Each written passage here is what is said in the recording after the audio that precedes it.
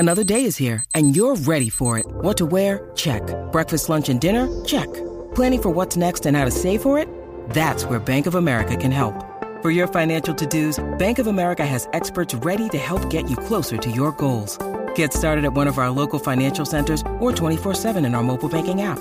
Find a location near you at bankofamerica.com/talktous. What would you like the power to do?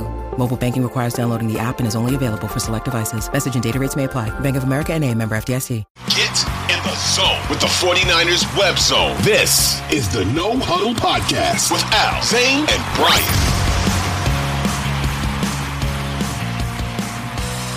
I don't know where you are on this whole training camp coverage thing, but if I see one more completion percentage report, I'm gonna absolutely lose my fucking mind, because it does not matter. It's practice. It doesn't matter if you're like 5'7" or 4'6". It tells us nothing. They're practicing things. It's not a completion percentage competition where you're like, hey, let's go out and see what quarterback completes the most passes. That is not it. And all I can say is with the quarterback, whatever, with the Niners, 20 years of this shit going back and forth and who's the quarterback and all whatever else, ready to lose our minds. I think everybody has to get past whatever your opinion is of Brock Purdy, whatever your opinion is of Trey Lance, whatever your opinion is of Sam Darnold, and even Brandon Allen. Doesn't matter. Doesn't matter. You can voice your opinion. You can hopefully have a respectful discussion about your opinion, but Kyle Shanahan doesn't give a shit about your opinion, and Kyle Shanahan is the one figuring all this stuff out. So my advice to people is, don't look at your completion percentages, and if somebody one hop to throw and like their fourth attempt of their whatever 7-on-7s, look at what the 49ers are telling you. Take off your red and gold glasses, pretend it's the Chargers or the Texans or any other team, and what do their actions tell you? Their actions tell me this: Brock Purdy's QB1, and it's not even really debatable. He would have to just be awful or get hurt again for that not to happen. Their actions tell me this: Trey Lance is battling out for number 2 with Sam Darnold. And I don't care how good somebody thinks Trey looks or bad Trey looks in a day. Sam Darnold was brought in to compete for number 2, and Kyle Shanahan really likes him. Brandon Allen is not a super good quarterback, but he was Joe Burrow's main backup. He is there to be number 3 in the event the loser of number 2 goes elsewhere. And there is a real chance if Trey Lance loses out on that. Now, Trey Lance has looked good. He's looked better, and he's developing, and I do not agree with getting rid of him at all. I think it's stupid. But there is a real chance that he goes elsewhere. I don't think he can get caught. I know there were some things going around about that. By the way, that's the most absurd thing I've heard in a long time. I don't think that can happen. But they're going to cut him for what reason? For what reason? Stupid. Why would you? Unless you just want to say we're doing you solid. But that's stupid. Why it's stupid? There were rumors that people offered them a 5th round pick that they didn't want recently, so they would at least be able to, you trade him if you're going to get rid of him. You would trade him for something. You would recoup something.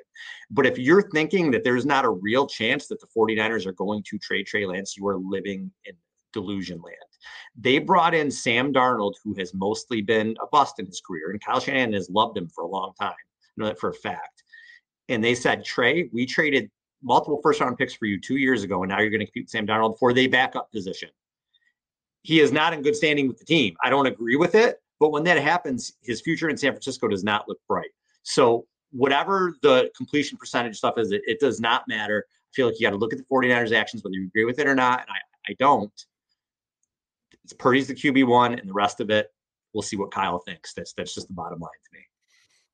Well, and if you read about or listened to Kyle's interview with Tim Kawakami on The Athletic, I don't know if Tim tweeted it out or not, because Tim blocked me because I dared question one of his takes. But regardless of that, Kyle Shanahan said a lot in there. And one of the things that he said that I thought was interesting was essentially he believes that in Brock Purdy, they have a dude, which he doesn't say a lot about. The guys that he says it about are guys like Nick Bosa, guys like Fred Warner, guys like Trent Williams, right?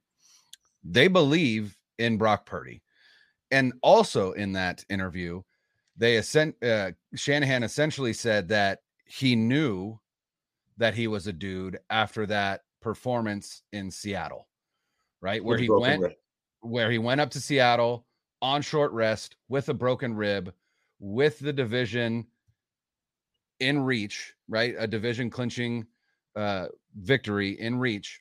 And he went out there and led them to a victory in a very, the game itself was a very Thursday night level game. And I remember tweeting out about that. This is a very, very much a Thursday night game, right? It's sloppy. It is what it is. But I will never forget that play that iced it, which was a scramble out to his right when he stuck that ball out right over the first down marker, because he knew, if I get a first down here, this game is over. Like that kind of that kind of mental awareness, that football awareness, that football IQ. They have said, without saying Brock Purdy is QB1, they have said with their actions Brock Purdy is QB1. Like you said, Al, completion percentage doesn't matter. What you need is context. You need context. How did the quarterbacks look? Those completions, were they to the right receiver? Was that in progression? Was it thrown into double coverage and the receiver made a tremendous catch? Like, none of that you are going to get from reading Brock Purdy was 5 of 7 and Trey Lance was blah, blah. Right. Also, we don't have video. We don't have video coming out of camp to say that if you are a ball knower, if you will, if you know ball and you look at film and you can watch it and analyze how the quarterbacks are playing, all you're going to get is these stats, and beat reporters know that. And you've got to understand the environment that we live in now. The media environment that we live in now is based on clicks, right?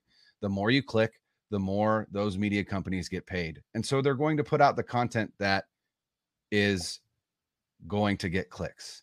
And that is quarterback content. So fans, slow down, take a breath, right? If you are a believer in Trey, understand that he is not going right now. He is not going to get a shot to be QB1. They are going to give Brock Purdy runway to lose the job if that is what happens. And I think that runway is the first 4 weeks of the season. And if after 4 weeks, Brock Purdy doesn't look great, then you may see them make a change. I don't know. And 4 weeks might not be enough, right? Unless they're 0-4 or 1-3, then there might be a situation. But Brock Purdy is going to have runway to show that last season wasn't a fluke, or to prove that last season was a fluke, and they're going to need to pivot.